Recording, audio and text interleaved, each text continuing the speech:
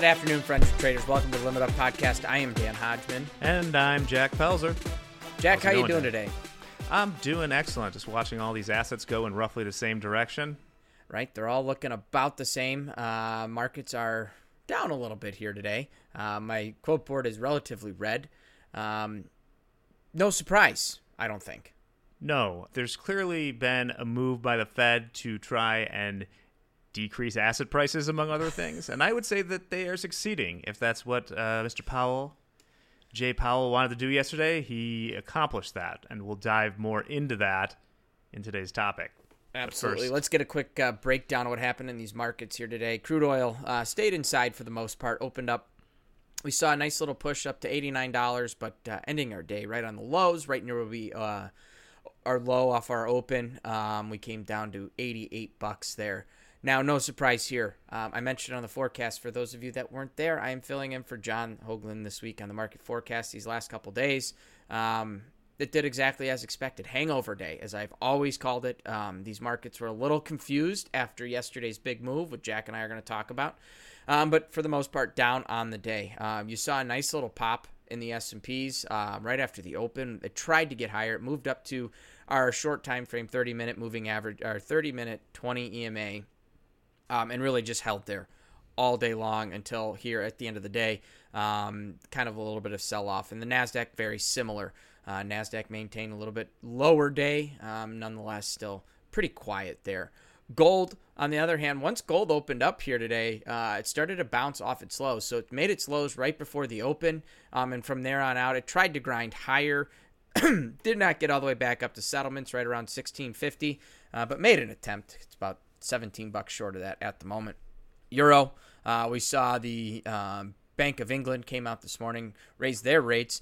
Euro, not hugely impacted by that one, continuing this downtrend that it's been in for quite some time. The dollar to the euro, 97.80 right now. So pretty interesting there. And the 10-year note, that one gave a little bit of two-way trade. Off the open, rallies all the way up to high side of the deviation off of VWAP. That's one of my favorite things to look at. Bounces off that deviation, rolls right back down to VWAP, and then we get a nice little bounce once again. So some two-way trade in there based off of just some simple indicators to be looking at. The NASDAQ is really converging back slowly to its overperformance since the pandemic, since the recession then. It's interesting that what's really fueling that right now is somewhat of a rotation, not so much that the smaller cap things are doing better, just relatively better compared to the big boys are finally getting killed. So we'll talk about the Fed, but I just want to give a little update. I got my chart here where I am looking at the performance in 2022 so far. So starting at, the beginning of this year, I have Apple, we're going to the FANGs or whatever they call them now. Apple down 22%. That is the belle of the ball there. Tesla's down 39%. Google down 42%. Amazon 46%. Netflix 55%. And who is bringing up the rear? It is like Prince, the artist formerly known as Prince. It is the company formerly known as Facebook. Meta is down 74% since the beginning of this year. I was just thinking about this. I have not looked this stat up, Dan. Is it possible that this move in Meta has been the biggest destruction of wealth, at least on paper, of any company ever? Of an indestructible business? Well, I'm thinking about it this way. It was only what? 5 years ago, somewhere around there, where we had our first ever $1 trillion company, which was Apple. And it wasn't even 5 years ago, I don't think. Yeah, it was. I don't want to look it up right now, but it was recently, is what I'm trying to say. Mm-hmm. So, given that Facebook was nearly $1 trillion and is down 75%, that erasure of $750 billion might be the largest loss of market cap ever. Maybe it gets beaten by the fact that Apple's so big that just being down, I have to look at it's close. But either way, that's a big shock to the NASDAQ, which is very heavy in those companies. It's an interesting topic to bring up, Jack. I mean, and you think about it, Here's where I look at it. What happened when the pandemic began? Everyone was taking their extra cash and they were investing. Like, I had people that friends of mine that had never had interest in the stock market were calling me, where do I invest? Tech stocks, right? Like, we know working from home environment, people are going to be at home. Tech is probably a good place to put some cash. There's some good opportunity. You saw a ton of companies kind of explode. You saw Peloton explode, and now it's starting to implode. That's dead. Peloton's dead. Jack, you want to buy my Peloton? It's sitting right there. It's basically, like new. I can put a new seat on it. I'll sell it to you for a good deal. Maybe. I have an iPad and a bike. I can figure it out. But so you had a lot of these companies that now that life has kind of gone back to normal, is that what impacting some of these tech stocks? It's tough to tell. I don't think, Apple, yes, they're a tech company, but they're selling a physical product. Peloton, yes, it's a tech company, but they're also selling a physical product. But Facebook, strictly tech, they're not selling a physical product, but now they're trying to sell a fabricated or a tech universe that you're living in. Even worse, so similar environment, but different reasons. The reason Apple's doing the best is, as you said, they mostly sell a physical product, but they sell a whole lot more than that. I mean, they're talking about Apple is just out left and right murdering companies, right? They really maybe killing Facebook through their changes in the tracking policy and Google in that way. A bunch of startups as far as finance. So Apple's been sitting on $200 billion in cash for years, and now they're using it, soon on Apple Pay. You'll be able to, with any purchase you make, divide it in 4 installments at 0 interest or something like that. That's crazy. Yeah. Crazy good. I mean, they're down. The whole market's down. You look at the others. You classified Google and Apple as tech companies. To some extent they are, but where they make their money is advertising. They're really advertising companies, the biggest advertising monopolies ever. When the economy starts feeling the pinch, the first thing that gets cut are marketing and ad budgets. And that is why they have both been annihilated. Facebook more so because, as you said, no one knows what the hell Zuckerberg's doing with this whole virtual Zoom meeting thing. I mean, maybe I saw something recently. It was like some famous musician is having a concert in the metaverse, and just like, I'm a younger guy, I'm a millennial, and I struggled to understand. Like, I'm not a boomer, I'm not that old, but yet I struggled to understand what that even means. Like, do you just log onto your computer and watch a concert on your computer? Why would I pay for that when I could just go to YouTube and get that for free with maybe a couple ads in between? It's unusual to see a company so big working so much in sort of trying to build a new industry, trying to be a unicorn and build it from scratch. It's hard through this adoption and creation phase it's just not, you're not going to have that many people out there right now buying these super expensive headsets and doing it. Maybe that'll change very quickly, Oh, is that, you need to have the big face mask thing for them? See, I don't even know. Well, that's the thing, because no one talks about it. It's not like, and maybe this is how the internet felt early in the day or something like that. I'm not saying that this is not the future. I'm not going to prognosticate on that. But I think that it's not the discussion everywhere, right? Like, I don't know anybody that does this. Well, it would be easier if it was easily explained. Like when Facebook launched, I remember when it launched, I remember to get access to it, this was what everyone talked about.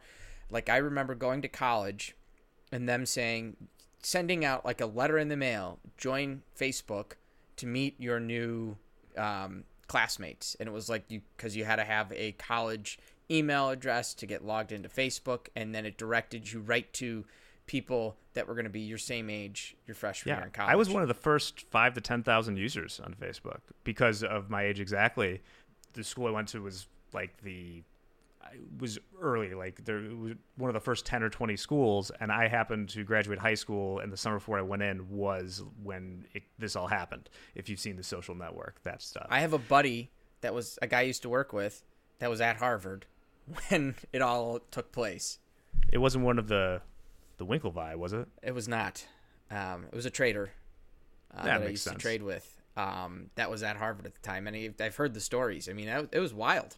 It's a big swing. That is true that they're trying to do over at Facebook, but that's contributing to what's happening in the NASDAQ. The S&P right now has been much more resilient. We're still waiting to see who wins the $5 on 35 or 4,000 this time. We're kind of smack in the middle again. But the reason we had some acceleration in the last couple of days, I think it's worth talking about. We can get back to some of these tech things of why this sell-off is happening right now. And it kind of all goes back to the Fed yesterday. So you want me to start with this? So yesterday, go ahead. Jay Powell announced the fourth consecutive 0.75 increase in the Fed funds rate up to 4%. That was 100% expected, and the equity markets rallied off of that information. But then came the presser where he was a little bit less dovish, more hawkish, however you want to think about it, than people were expecting, and it crashed. It was a 4 or 5% swing from where the NQ was until then. So the name of the game now, and it kind of sucks to be stuck in this cycle, is now we wait for CPI again. Right now, the expectations people have for where this all ends are about 5.1%. So some people are thinking it'll go to 0.5% next time, 0.5% the next time, and then maybe 0.25%. But that's been adjusting like crazy. So any deviation from that, you can't bank on it. And I'll tell you what, I want to talk a little bit about trading that number. It's something we have seen historically a number of times. We've talked about this a lot. Top Step recently dropped their, you can trade through economic release rule. You 100% can. I'm not saying you can't do it. I will say from a risk standpoint, I watched this yesterday, a number of traders trying to catch that quick move up and down and watching them get in and out. And I contacted a couple to say, hey, let's just slow it down. We don't know where this thing's going, right? You hear a number. I spoke to some traders yesterday that I know outside of Top Step. Like, hey, this number fundamentally, if they're going to raise rates by 0.75 of a basis point, that should move stocks lower. But what has happened the previous two rate hikes? Same thing happened. The market started to grind lower throughout the day. Number came out. It spikes. We didn't get the lower push down because the rhetoric afterwards was a little bit different, but we're seeing it here that this big move off the number is, classic, hey, we think this is what's going to happen. It actually happens as expected. Holy cow, here comes volatility. No one really knows where this market's going to go. So being patient when these numbers come out is key. Can I pick your brain on that? When you say, because I don't see the risk board at the time, when you say they're trying to do a quick trade off the Fed number, can you give me an example of what they're trying to do? Are they holding it through it like a gamble, or are they waiting for the initial move and then what? Are they fading it, with it? Just trying to catch that momentum move, right? We know at 1 o'clock yesterday afternoon, volatility was going to hit. And what happened on the number, it shot right down. I mean, NASDAQ was down 50 points in 2 seconds. So the initial instinct is, it's starting to go lower, sell, and they're chasing it down. And by the time they get their fill in, the market now starts to bounce, and then it's rallying higher. And we're looking, if you're looking at a 30-minute bar, it doesn't look too crazy. Mm-hmm. I mean, it's crazy enough, but if you're looking shorter time frame, you're seeing these more pullbacks in and out, and you're catch yourself chasing, and it just eats up that P&L. So I've always said it this way: there are two things that happen after a number. There is the emotion to the number, and then there's the reaction post-emotion. So you get this emotional blip, and then, okay, here's the number, here's the information we can now digest, here's the reaction, and which is what we saw. If you look on a 30-minute, you saw the first 30 minutes ripped higher after the number.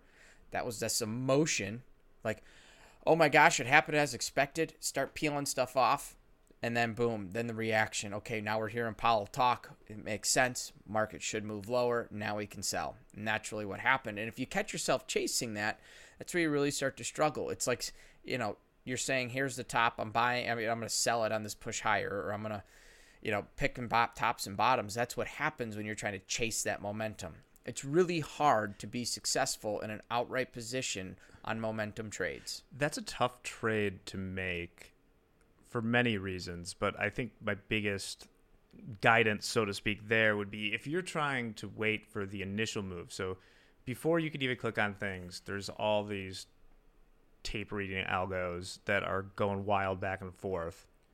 To make that work, so it moves down, you're going to try and sell it right away. Okay, so the moves initially already happened. Is you're going to need a huge continuation to make that work. One that's probably unlikely. I don't know what it would be, how many times out of 10, but an unlikely that it'll just go shoot down and then go the 100 points or whatever you're going to need to make that trade work. And you got to remember, it's almost sort of like thinking about like volume profile or something like that. In the initial like seconds after that, all of the big institutional money and other stuff, they're kind of sitting to wait to see what happens.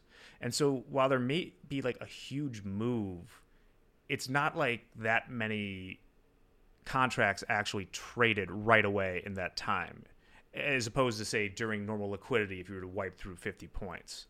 So price discovery-wise, it's really unclear where that's going to end up. You have no idea what other products, most algos and things like that, are hedging in other markets or like auto spreaders that I used to work on. So you could just be seeing the artifacts of people hedging positions very quickly, not caring about price, and not really what the actual move is until it starts to fill in. You're spot on, Jack. You're talking about not caring about price. What happens to a large position trader when the market moves 10 points? Their job is to hedge their position. They have a system that says if the market goes up 10, buy another one or sell another one, but depending, their net overall position. So they're not going flat just because an FOMC number is coming out. They are trying to be as delta neutral, and so their job is to expand how many, or to minimize how many buys and sells they have to make for every 10-point move, or if it's a, bonds, it's a one tick move, right? Like how much you actually have to buy and sell. So you want to keep your delta as neutral as possible, so you're doing less activity. But when a market moves, looking at the S&P right now, that market moved off the number from 3840 up to 3900. So you've got a massive move, quick up and then a quick down. And they don't care about the price because their job is to maintain delta neutral. They're not looking to create this big windfall profit on that number. It's strictly, I have to manage my position. Market's going up. Okay, that means buy another 5, buy another 5, buy another 5, or maybe it's sell another 5, sell another 5, sell another 5, because as the market moves, depending on if you're net short or net long, it all varies, but that's all that's happening. They're not looking for big trade. They're waiting for this market to determine where it's going to go based off of the information it's received. Those initial moves are not information received. Jack, you talked about it. Let me ask you this. When you were managing those algos and those automated software numbers like this, what is one of the things they're taught to do in those systems? They're so smart. They're taught to, on big volatile moves. They drop out. Yeah. Yep. That's exactly what's happening. They're dropping out, and they are that's like the market making that's in there these days. You would never hold, the only positions that you would hold through the Fed, and granted, I was doing this at a time when overall volatility was lower and interest rates were lower. Lack of volatility was the problem. But even then, the only things we would hold were either very, very short duration spreads that don't move a lot. Think about like the 2-year basis, or small positions in butterflies that were theoretically hedged mostly for outright risk and hedged adequately for curve risk. There's no reason we were a big trading firm. We wouldn't take speculative positions through a number like this because anything can happen. And if you do, go ahead. No, go ahead. And if you do, it kind of brings to the second part of the Fed trade, is you're doing something I don't like to do, which we talk about not trading right towards the end of the day if you have to get out, because the time limit is not a good thing to have. If you are trying to trade right up that 1 p.m. number and go with the move and do it, you don't have long for that to work out, because if you're smart, no matter what, you're going to dump it before the presser that comes either 15 or 30 minutes later, because that's going to be another unpredictable thing that could send it both ways. So you're essentially betting that I'm going to do this right now and it's got to work out shortly. Right, you're not giving yourself an opportunity for that trade to actually play out. It has to either work or it's not going to work. and how are you managing your risk in that? Yeah. Right? Like one of the biggest things for developing as a trader, and every trader is always developing throughout their entire career, is to trade strategies that are repeatable. Trying to trade during a number is not going to be repeatable. That creates these momentum or FOMO moves. Jack, talking about you guys going flat and trading certain things, how we would handle this, which I think is an interesting back and forth. When I had a number coming out, we were usually pretty neutral on our delta. And again, we were options traders, so everything was based off of our Greeks, right? Determining what our risks were. And our delta was telling us, this is what it is if it moves up here and moves down here. We understood our delta. So I would spend 10, 15, 20 minutes before that number stacking my order book on either side because I know I can't keep up with it, but I don't want to be chasing the buy all the way up and then get a bad buy up top and then have it break out to the downside. So I would stack my order book and say, okay, I need to buy 3 every 10 ticks. And so I would buy 3 every 10. I would set it, and I need to sell 3 every 10 ticks to the downside. And I would set myself up that way. No matter what happened, I was protecting my capital, protecting my risk, and not trading it because the number happened. Rather, I have to protect myself, and I know every 10 ticks, I have to buy or sell 3. It was as simple as that, and I'd let it happen.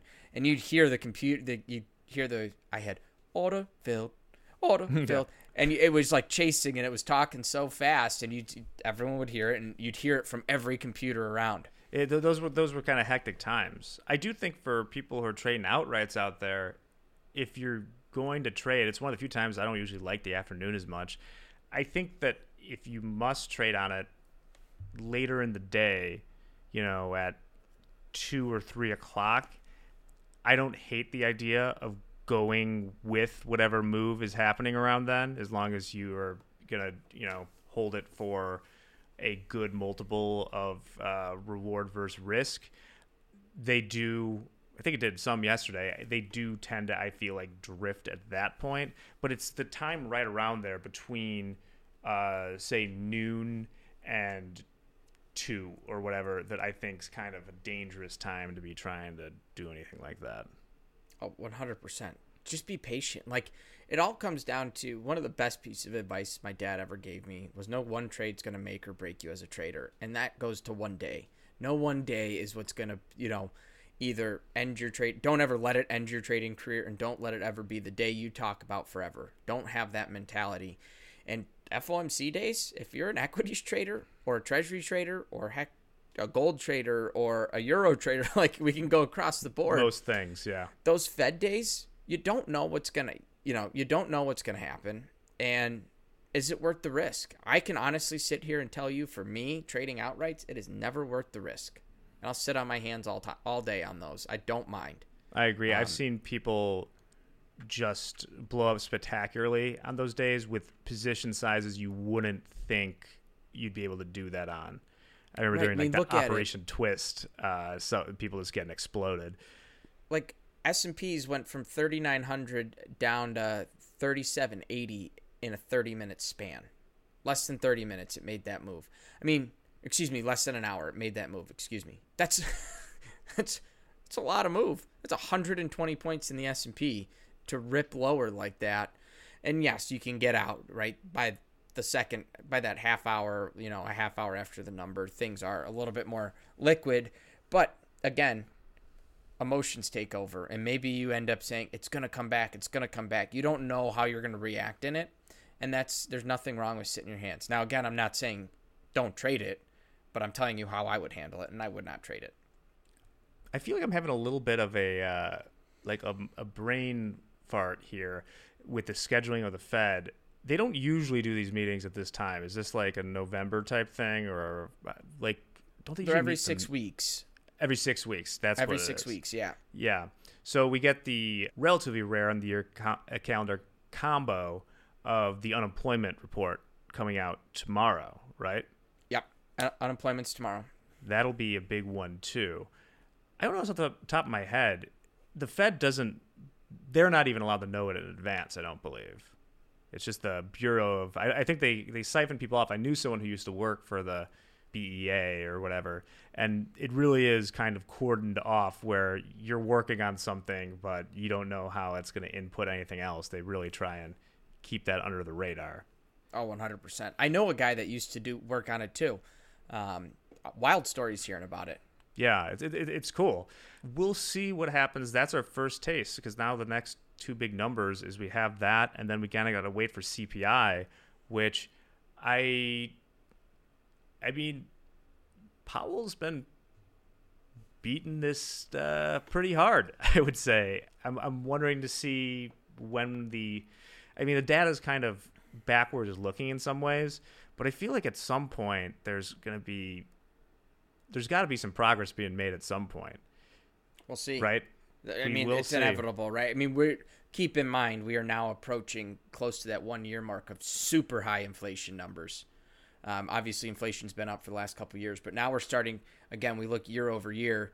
So that'll whipsaw pretty quick, right? Yeah. Because, it happened pretty quickly. So that'll go down. I mean, I think they're mostly probably, I'll be looking at the month-to-month, stuff like that. And who knows? The data's been so hard to get to the upside. Who knows if other weird stuff will happen? I am just fascinated for this unemployment number and then CPI coming up.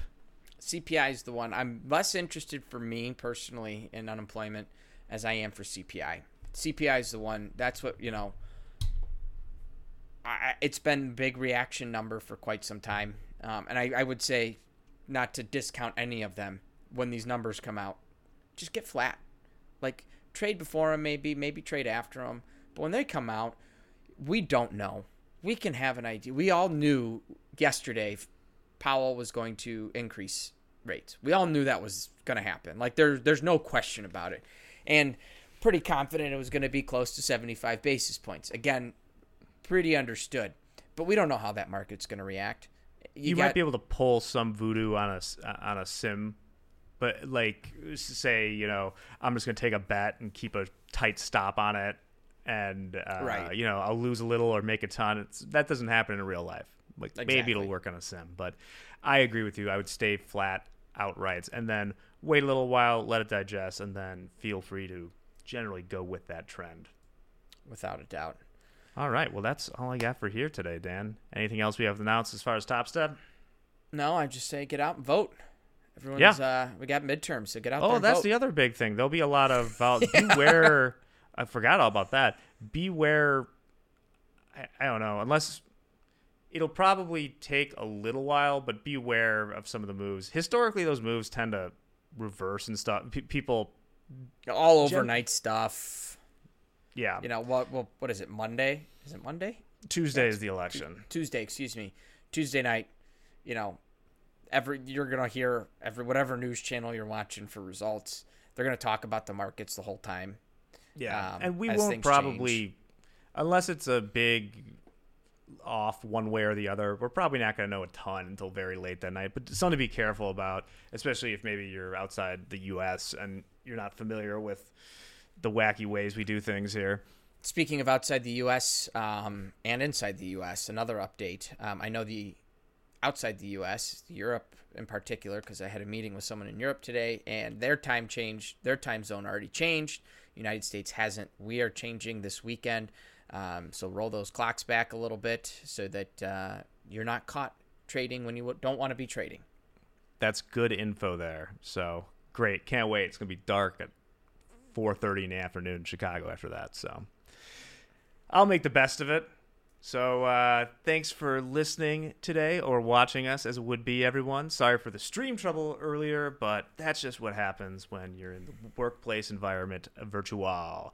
We'll be back next week with something new for you, and maybe some breakdown of what happened in the midterms. Not from a political standpoint. There's a lot of people doing that. We'll just talk about... We'll talk about like 3 futures products and slinging outrights. It'll be good fun. So we'll see you then. Namaste. Trade well. The Limit Up Podcast is a presentation of Top Step. Check us out at topstep.com to learn more about our futures trading combine and how you can become a funded trader. We'll see you next week. Goodbye.